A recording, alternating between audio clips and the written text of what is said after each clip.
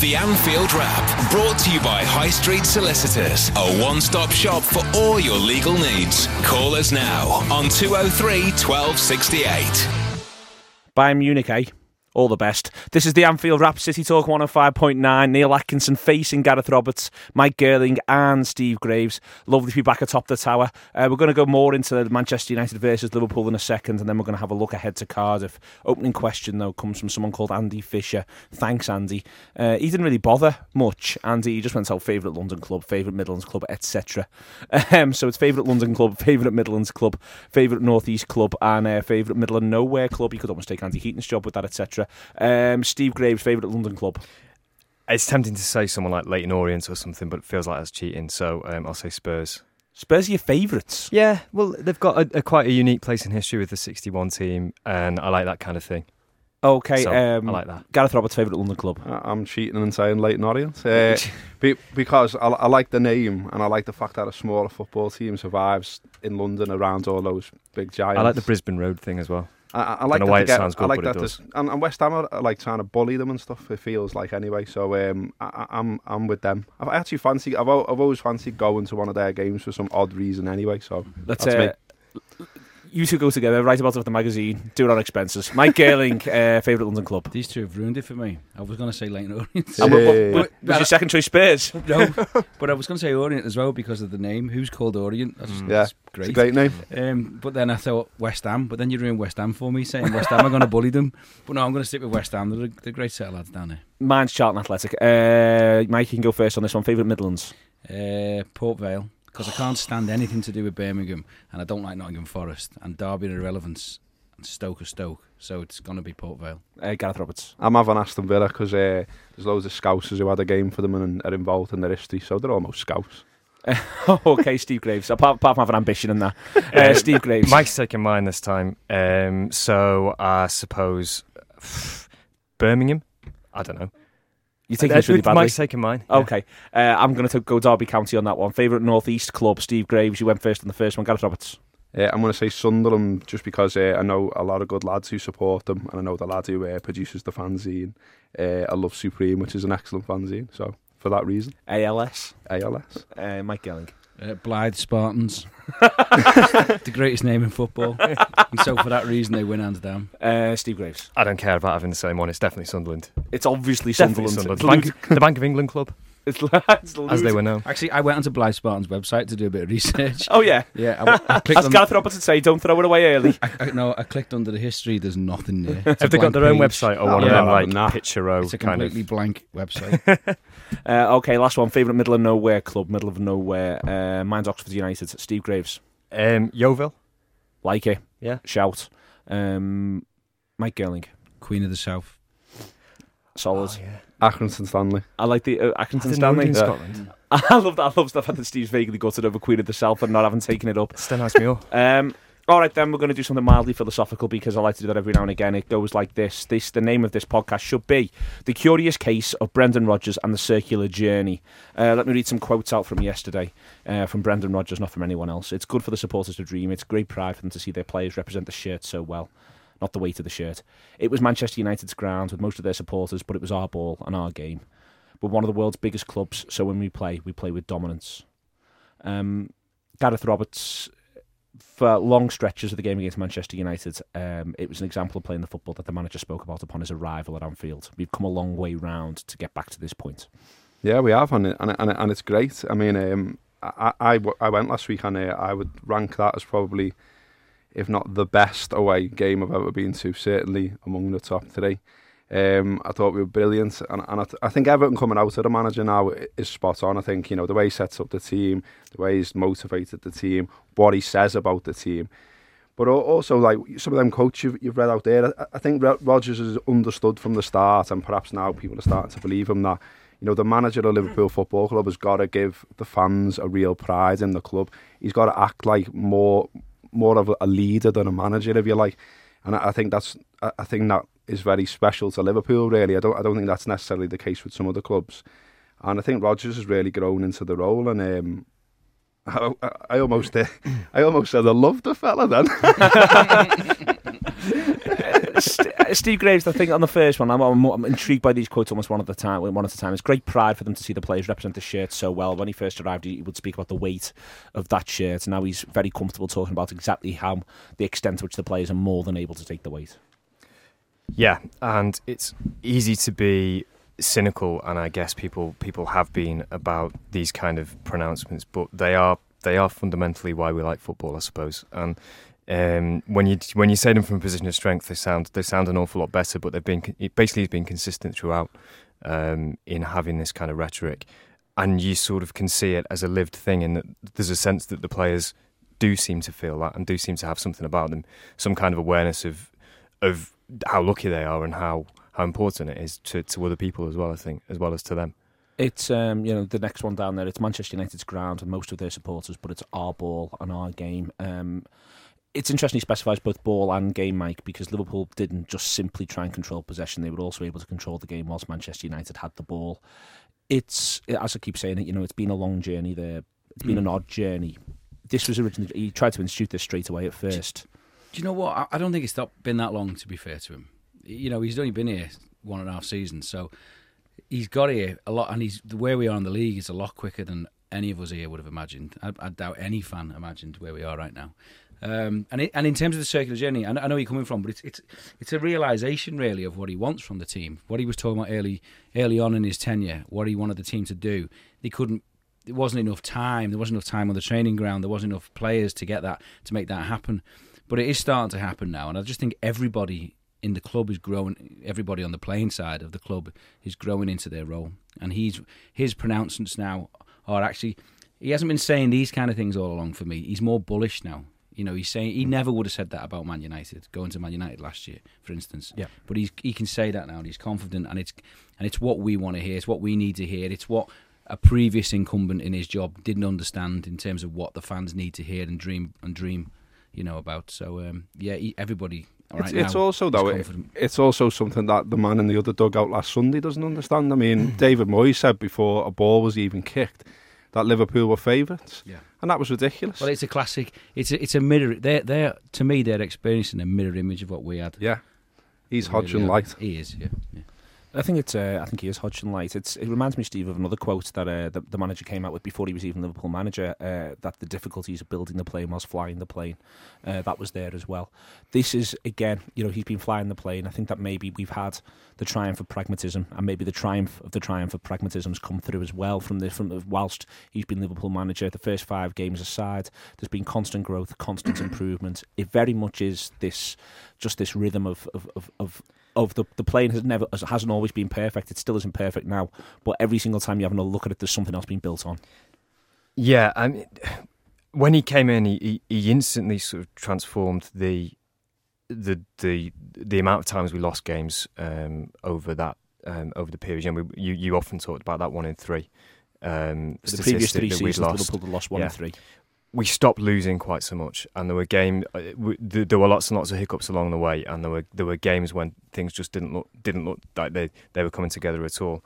But he was embracing that kind of pragmatism, and then you saw the sort of second half of last season with 2 very pragmatic signings in Sturridge and Coutinho. One of whom you could never have imagined. To be honest, I don't think even he and the people involved in the signing could have known he could have been as good as he has been. Sturridge.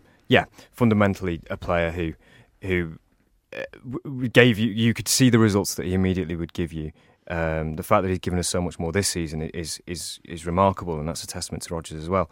But he embraced both what was there, and then he brought in players who addressed specific problems in the squad. And I think, as you say, he embraced things as he went along, rather than it's not been this ideal, and we've slowly progressed towards it. He's embraced other things along the way in order to buy him the time and the political capital, and I suppose the ear of some of the players to persuade them towards where we're getting towards. I think what's interesting, I was talking about pragmatism and that he's sort of gone full circle. In a way, I think Rodgers hasn't changed, because I think from day one he said he wanted to play entertaining football and score goals, and that's what we've done all along. He's achieved that in different ways, and he's used different formations. We've gone more direct at times, things like that. But he's always talked about being entertaining and always talked about scoring goals, and so have FSG. And I think that's really interesting that it's almost that when he had his interview for the job, like that was part of what got him the job. That he said, "I'm not going to just win games. I'm going to entertain the crowd." I had a different panel and I asked this question. It's a slight tangent. It's not on the phone. The pieces of paper in front of you, and I asked this question: do you think there's been a decision made either by Rodgers or by people within the club, or a combination of the two, to say the way in which we leapfrog ahead is by being the team most able to put the ball in the back of the net? And we've got this fella, he wears number 7, and we've got this other fella, and he wears number 15. And do you think that, because it was interesting, the manager was saying when we spoke to him at the start of the season, we were lucky enough to speak to him in Australia, he was saying he was looking for 20, 25 more goals. Adding goals, yeah. Adding goals. That's what the mantra's been all the way through, add more goals. And it is, you look at the league table and it's paid dividends, Gareth. Do you think that this is just a conscious decision, or do you think it's coincidence? No, I think it's been a conscious decision, definitely. I mean, I think we've had managers like Rafa and Houllier who they really were pragmatic in terms of getting a result, and they were managers who weren't particularly bothered about style at times. They just wanted the result, and I think this manager and these owners together have said we want results and goals and entertainment. Or that if we just get goals, results will follow. Yeah, I think you're absolutely right. I think as a management team, which includes the ownership, they've said this is our strategy. This is the way we're going to do. This is how we're going to do. This is how we're going to leapfrog the teams who are naturally above us. This is how we're going to get the young players into the team. This is how we're going to get the most out of the resources that we've got. I think Rodgers therefore was absolutely essential for that plan for them. But you say that, Mike, but the one thing I'd say there is I certainly agree that Rodgers has made that decision. But for instance, last summer there was the failure to buy Mkhitaryan, to buy Costa, to buy Willian, which felt, we don't know for the fact, but that felt like that was on an ownership side. That decision to add goals, is it just him? Is it him and them? Is it more complex than even I'm stating it? I think that's just down to failure in the transfer market. I don't think there's anything else other than the fact that we couldn't get the deals done for what could have been a variety of reasons. No Champions League football, didn't negotiate correctly, whatever that is, right? But I don't think that shows that the ownership aren't in lockstep with Rodgers over the way to move this team forward. I think Mike's right, and he's touched on it's sort of an insurgent sort of strategy. You don't try and mimic what Chelsea do, because in that case you'll just finish behind Chelsea because you don't have the resources, or you'll finish behind Manchester City because you don't have the resources. But if you can do something different, and to get the goals, really, I mean, the goals have come more from around the team than that. I think it's exaggerated the extent to which they've just come from 2 players, but you don't need that many players to become a really, really frightening team in terms of scoring goals. You don't need that. It's like the old piano quote, 3 to play it, or whatever it is. And everyone has to carry it. Yeah. Well, I mean, everyone has to carry it from Gareth. I mean, you mentioned that being at that United game. How business-like was that Liverpool side? That's the big thing I took from that game. No one got sucked into any nonsense. There was maturity and self-awareness. There was the assurance of, we are going to go on and win this game. As soon as the game kicked off, as soon as it settled down after 5 minutes, I thought I couldn't see any outcome that wasn't a Liverpool win. Yeah, and that was astonishing to see. They had, it felt like it was going to take something equivalent to the ball bouncing off the balloon in Sunderland to distract them and disturb them.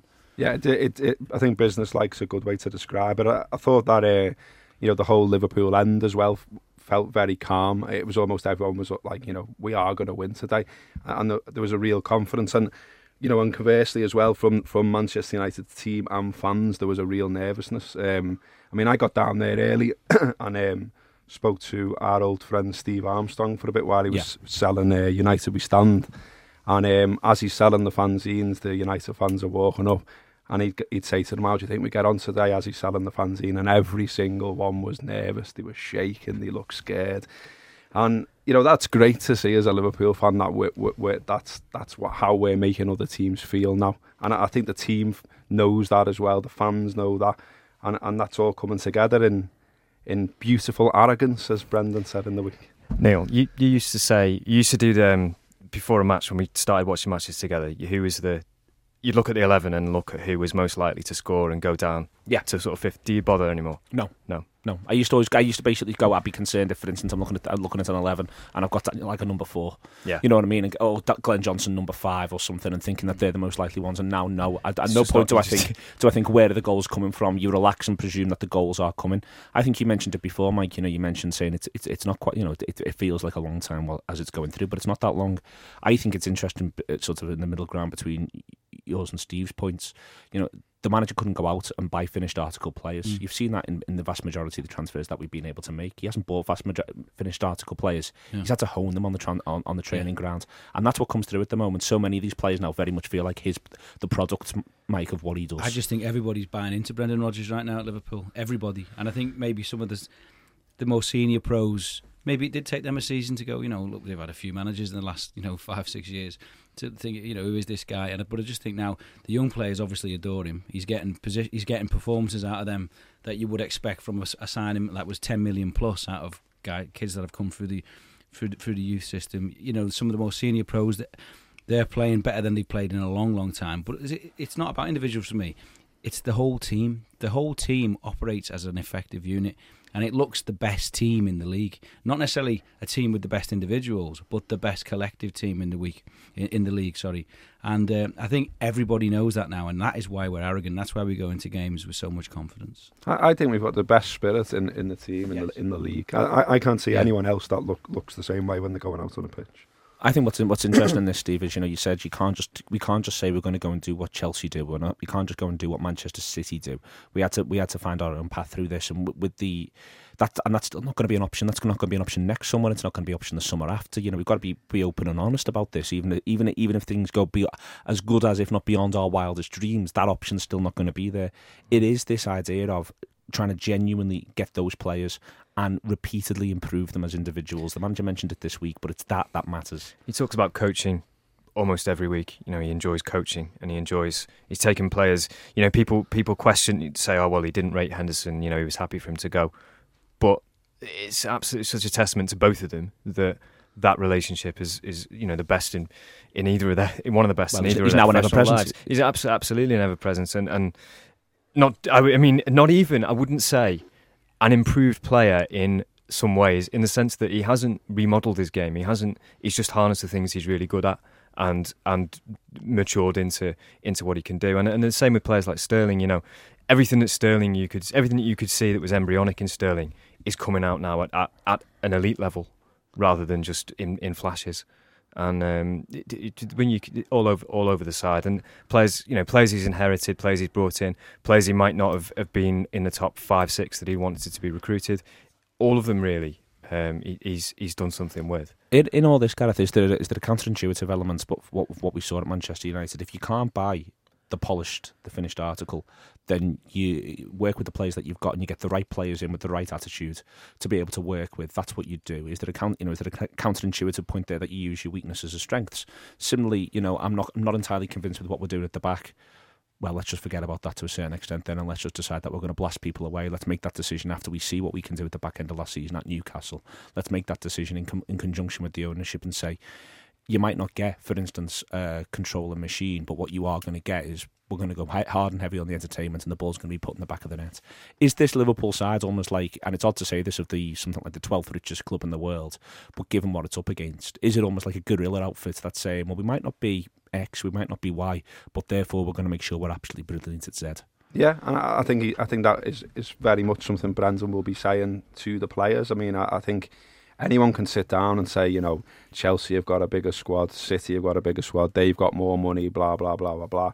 But you can turn that round from a negative to a positive almost and say, this is our motivation. This is, we can go out and compete with these fellas, and imagine how annoyed they'll be if we win the league. And it's that sort of mentality that you feel about Liverpool now. Like there's a real momentum now, and everyone seems to be pushing in the same direction. And I know we're going to talk about Cardiff later, but to just briefly touch on Cardiff at the moment don't feel like a club. There's people pulling in different directions everywhere, the fans, the team, the owner. Yeah. And at Liverpool now, for the first time for a long time, we feel like a club. We feel like everyone is pushing in the same direction, and that's massive. Yeah. I was going to say that I think you can turn in negatives into positives. A lot of other teams have got massive squads, and we in our past have had massive squads, and I happen to think that can be detrimental to team spirit in many ways. You're going to get players who aren't playing. You're going to get players who are not really, they shouldn't be at a team because they're at a club because they're maybe not that good, and they're stopping young players maybe get natural progression. I think Rodgers' ethos and the way he uses youth, and the fact that we have not got the biggest budget in the world to buy a load of players, is actually working in our favour. And we've got a very tight-knit unit of about 16 players who look like they die for each other right now. Yeah. And that's basically we're going to the pitch with that, and no other team has that. I think that's interesting, Steve. And I think it's interesting in the context of, there's two aspects of it that intrigue me. One is the way in which he's treated, for instance, Wisdom and Ibe, players of whom you might have said, don't go on loan, lads, you'll get games here. But instead, the bigger picture's being acknowledged. Let's send them out on loan, let's get them going and get regular football somewhere else at a good level, at a good club, like Derby County, the best team in the Midlands. But, there's also the manager's going out of his way to pay testament to, you've noticed he's done it twice specifically recently with Aspas, to say the way in which he's thrown himself into this dynamic, almost as though, he's happy, he's that the manager hugely respects the fact that the player knows he's not going to get on the pitch, and yet his professionalism, his work rate, and the fact that he's clearly become part of this group. He's in all the photos. Yeah, you can see it from him and a lot of the players who are on the fringe. And it is a little bit chicken and egg, because were we not playing particularly well and some of these players don't get in, it's probably harder to keep them happy. But it's kind of inarguable, and I think even Iago Aspas wouldn't argue that he should be playing ahead of Sturridge and Suarez. It just fundamentally winning is a massive salve for everything. But the youngsters thing is massive as well. I think it's been superb how Flanagan's turned it round. And, when you've got a Scouse lad in the first team playing as well as he is, that's got to be with such composure. I always point at this out, but with such composure. Yeah. If he was an overseas import, people would be going, get on this lad. He's not got such composure. Yeah, he's not a limited player. He's going past 3-4 players, and I think he'll start adding goals to his game soon as well. He already has scored. That's what I mean. And I think if he gets in the box more often, he will do again. I think he's got a lot to his game that he isn't given credit for. But I just think having a Scouse lad like that in the first team regularly now is huge for the academy, is huge for the city. It's just a massive boost. You look at it now and you think, you'll have lads there like Rossiter and stuff like that who'll think, I can get in the first team. I will get a chance under Brendan Rodgers. This is another thing which is absolutely unique, and I don't think we thought we'd ever see this. Brendan Rodgers started that game with 7 British players against Man U on Sunday. You got a British manager and 7 British players. I honestly don't think I ever was going to see that again, playing for Liverpool going back, the last 10, 12 years. That's amazing. It's fantastic for what he's doing for the local community as well. That people can, as Gareth says, they can see a way through. And the other thing was where he played Sterling. He played Sterling in the most important position on the pitch. He had to do the most tactically disciplined job at the apex of that midfield, and he's one of his youngest players. And he had the bravery to test that the week before, which is just is incredible, really, when you consider that at 1-0. He throws him in and says, "Let's see what happens here." And that's the mark of the confidence, but also his understanding, I guess, of the flow of a game that he knew that was going to work. He's challenging this mantra all the time as well, that English players aren't technically good. That was my point. That was the whole point. Yeah, about 7 of them starting. And someone like Flanagan it gives the light to that completely. Yeah. Okay, then I was worried initially that this year was a massive chance that might not be repeated. And I've now flipped my opinion completely to believe in this side and squad can genuinely grow and challenge for many a year. After the break, we're going to talk about this year's title race, though, because my word, we are right in it. The Anfield Wrap on City Talk 105.9. It is the Anfield Wrap, City Talk 105.9. We're going to talk now about the title race. As I said just before the break, it is here, it is now, and we are in it. This was never willed into being. What was willed was the idea that Liverpool should take themselves more seriously. It was the importance of this sentence, why not us? It's been the sentence that everyone with any sense has been saying right the way through the season. Why not us? City can't win away. Why not us? Chelsea don't look like they've got goals in them. Why not us? Gareth Roberts, I think that now everybody is pretty much on board. Why not us? Yeah, exactly. Why not us? I think the reason people haven't been saying why not us is just because of all the years of so close yet so far that we've had, all the false dawns, the different managers and so on. I think that sort of gets you in a mindset and gets you in a place where you find it hard to jump on board something like this. But now, where we are now and the stage of the season we're at and the football we're playing, the goals we're scoring, it's absolutely impossible not to say why not us, because there isn't another team in the league that's convincing. So, why not us? Exactly. And, I talk to other fans quite a lot of work in Manchester. And I can see the fear in Man City fans' eyes. They're not walking around out confident, and they've got the best, arguably the best squad, the biggest squad. But they're not confident. They feel like there's a slip up round the corner, And I just say, yeah, Dean Michaelis, lad, every time one of them says we're going to win the league. I said, yeah, but Dean Michaelis has got a better squad than you, yeah, but you're playing Dean Michaelis. You're playing Dean Michaelis, and he's going to fall over again. He's going to handball it again. He's going to give a penalty away again. Tell me he's not. And they look at me and go, do you want a cup of tea? That's how Gareth Roberts is getting all of his teammates at the moment in Manchester. Mike Gerling, why not us? There's no one else as likely as we are right now. I don't think, as Gareth said, there are other squads which are bigger and better than us, but it's all about timing your run. And we've been tucked in quite handily now since Christmas on the shoulder. It's like a 5,000 metre race. We're tucked in on the shoulder, and the final bend's coming up, and we are just starting to we've just put 5 wins together, right? So it's the best run. It's the best run of form in the league. It's round about now where you're going to make your break. If we can keep going now, got to get the result on Sunday, and then we could quite easily find ourselves at the top of the league by this time next week. Steve Graves, what strikes me as interesting is I think the first side this season who said why not us were Arsenal. Arsenal's still very much in this. People are it's interesting the way in which the bookmakers' odds have ended up going considering the level on points with us. But they very much said early in the season, they looked around, they looked at Manchester City, they looked at Chelsea, they looked at Manchester United, they looked at the insecurity that was rattling right the way through the division, and they went, why not us? We can't count them out. We can't. If they get through this period of all these tough games and are still pretty much in it, then they've got a nice little run, and you would say why not them other than it's the goals. And I think everything in my head just comes back to goals at the minute. The problem Chelsea have got is that they don't score enough. They don't put games beyond doubt. They don't put them to bed. They let sides back into games, or they find themselves getting stung late in games, partly down to their legs on Saturday and also their own indiscipline as well. We also look like a very disciplined side. I think that's something that probably goes a bit overlooked, that while we're playing with this kind of passion and momentum, we're not flying into crazy tackles, we're not doing rash things, we're not giving away penalties, we're not getting red cards. Yeah, we're not really bothering with tackling. We just take the ball off the opponent, nick it away. Yeah, or just wait for them to just give it surrender in the end. The Welsh Xavi. The lad loves a tackle from behind that you can never get booked for or even give a foul away. It's an astonishing thing. Arsenal are very much in this, aren't they, Mike? I mean, it's a kind last 5 games. It's tough before then. The one thing you'd say is that if you're now at the point in the season where the one slip up or 2 slip ups, certainly if you have 2 slip ups across 8 games, then that's that's 25% of your games now. That's where we are. If this continues to contract at the top and it becomes that sprint to the finish, that one misstep, to extend the metaphor, is more and more costly. It's not 2,000 metres gone; it's 4,000. 4,600. Yeah. Well, we've got 9 games left, but.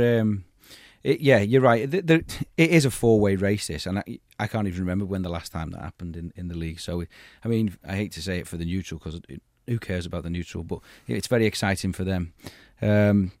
But I think I can't see any team going unbeaten to an end of the season. I hate to say it. And the other thing I always think is I'm a real one game at a time exponent. I only like looking at our next game. I think you can get too carried away. But I always do look at the other team's next fixtures to see what they've got coming up. But as far as I'm just trying to focus on Cardiff right now, and I don't want to think any more than that. Well, this is interesting because we can look at the fixtures and we like, and we can talk about easy run-ins. We can say that City have got it tough as possibly, Gareth. We can say that Arsenal, once they get past this rocky period, they've got a quite straightforward last 5. But Chelsea go to Villa and they drop all 3 points. Exactly. And the discipline was all over the shop. And as Steve said, the discipline was absolutely all over the shop. It is this, it's a lot of it's going to come down to, I hope it's going to come down to who holds the nerve best and who can put the ball in the back of the net the most. And that's, if that is the case, then you do suspect it'll suit Liverpool. Absolutely. And the other thing that I think is important at the moment is you look at the other teams that we're competing with and we're talking about. To me, at the moment, I'm obviously biased, but I don't see how you stop Liverpool anymore. I always used to watch us and think, well, all you do to stop us is X, Y, Z. But now I don't know, and I don't think any manager knows how to stop You're watching Liverpool. us every week. Yeah, and I honestly don't see, because we're changing our formations. There's so many different players who are in form. We've got threats all over the pitch.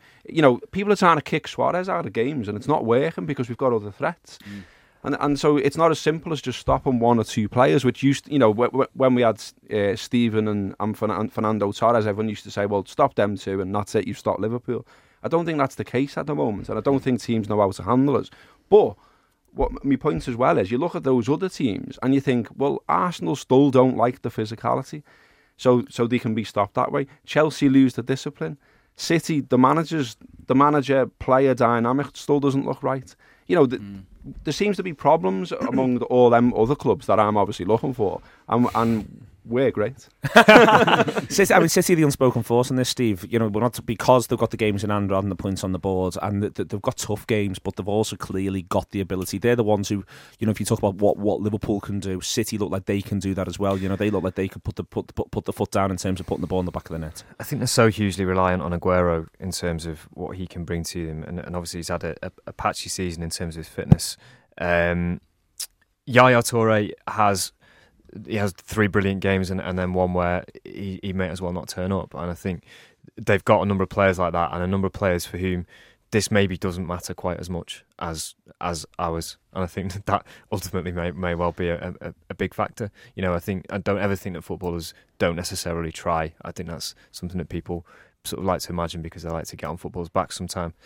But I think that extra couple of percent, those marginal gains that you get from really, really wanting it, I think we're the ones who look like we've got it and we've got the momentum. I think that the one thing I would say about City though, I think the form of Silva's worrying. Yeah, brilliant. But then we thought that about Schürrle at Chelsea. You know, suddenly it looked like he flowered into form, and then he's back on the bench, and you know, you can build people up to be sort of monsters in your head because they have a decent game, and these are good players and they're going to have good games.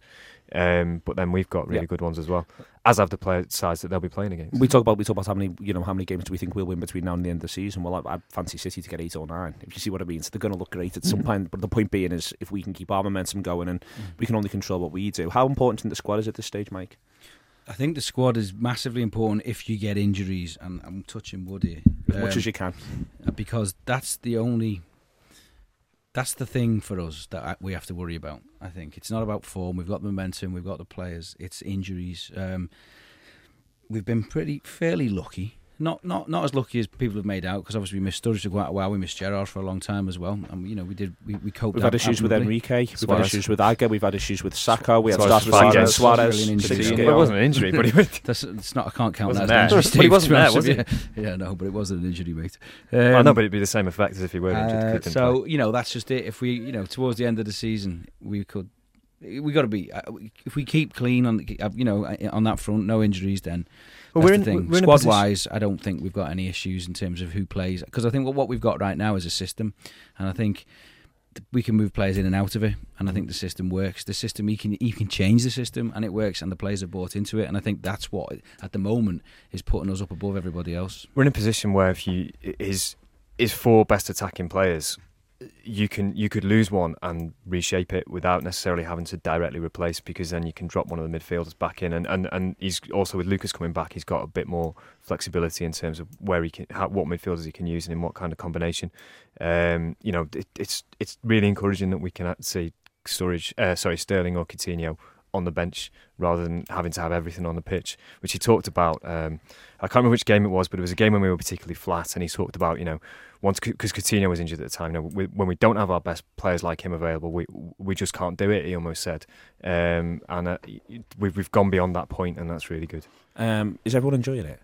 Absolutely. Loving it. Are we all enjoying it? Yeah. I've been enjoying it. You've been enjoying it all the way. You've been enjoying it all the way. I think that it's great. I think it's the most enjoyable thing in the world. Probably from Mignolet's penalty save. It's all about the penalty save. We all know it's all about the penalty save. It's been the most enjoyable thing in the world. It's going to continue to do so. I don't like this. I'm scared. I don't like this looking away. I don't like this nervousness. Forget that. If you're not in it for this, then you're not in it for anything. It is a joy to be alive at the moment, supporting Liverpool Football Club. And we're going to talk after the break about Cardiff City versus Liverpool. The Anfield Wrap on City Talk 105.9. It is the Anfield Wrap, City Talk 105.9. Tomorrow, Saint and Snod's 12 till 2 on Radio City. Then they're going into coverage from 2 till about 5 o'clock, 6 o'clock of Liverpool on City and Everton on City Talk. If you can't get near a television to watch either of those games illegally, or you're not going to them, there you are then. Okay. Cardiff City versus Liverpool then. Steve, I've seen a little bit of Cardiff. Normally I don't get to see sides really. I act like I know what I'm talking about when the football's concerned and I rip people off. But they really don't seem to have settled on a shape, on a side, on anything since Solskjaer's arrived. He's a fella thrashing around in the hope of coming onto an idea. Yeah, they're really weird. They all seem to have been sort of buoyed by having him coming in, even though they promised all kinds of dark things were Malky Mackay to be sacked. It's like they sort of mollified them, and they've just been in this kind of sort of sleepwalking towards relegation kind of mode for quite a while without ever quite. Somehow they've managed to lose lots of games and still not be sort of cut adrift from everyone else. Yeah. They don't have a shape. He doesn't really know whether he wants to play Kenwyne Jones or not. He's kind of settling on the fact that he probably needs to.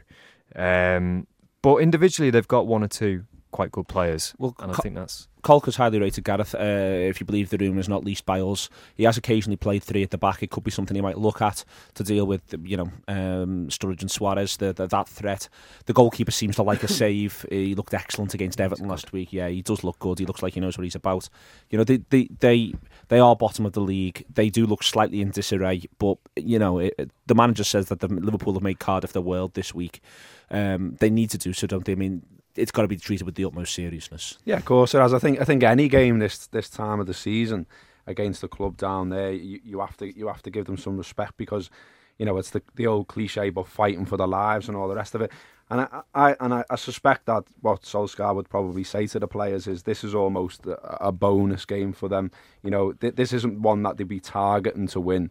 I think they've got Fulham coming up, and they've got other. They've got West Brom and Palace, I think, all in the next 3 or 4. So they've got ultimately more winnable games than us coming up, and you would think that would be where they would really be looking to win. I think tomorrow, obviously, they're going to attempt to win, but I don't think. I think if we grab an early goal, I think the Reds will go down, and I would expect us to go on and win comfortably.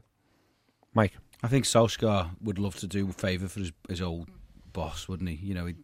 He'd be on. No doubt he's been on the phone to him this week, trying to tell him what he thinks he should do in this game. But I just hope Liverpool, and I think they will, approach this like they would any like the Man U game, like any other now, with total aggression in terms of getting the result and professionalism, not taking the foot off the throat, and really looking to punish any team that dares play them as much as possible. What's interesting as well is what, as I was saying earlier, about how fractured the club is at the moment. There's actually a fans protest tomorrow before the game, and then part of the planned protest is that they carry it on into the ground after so many minutes. I think it's after about 19 minutes. So over the changing the colour of the kit, Vincent Tan and all the rest of it.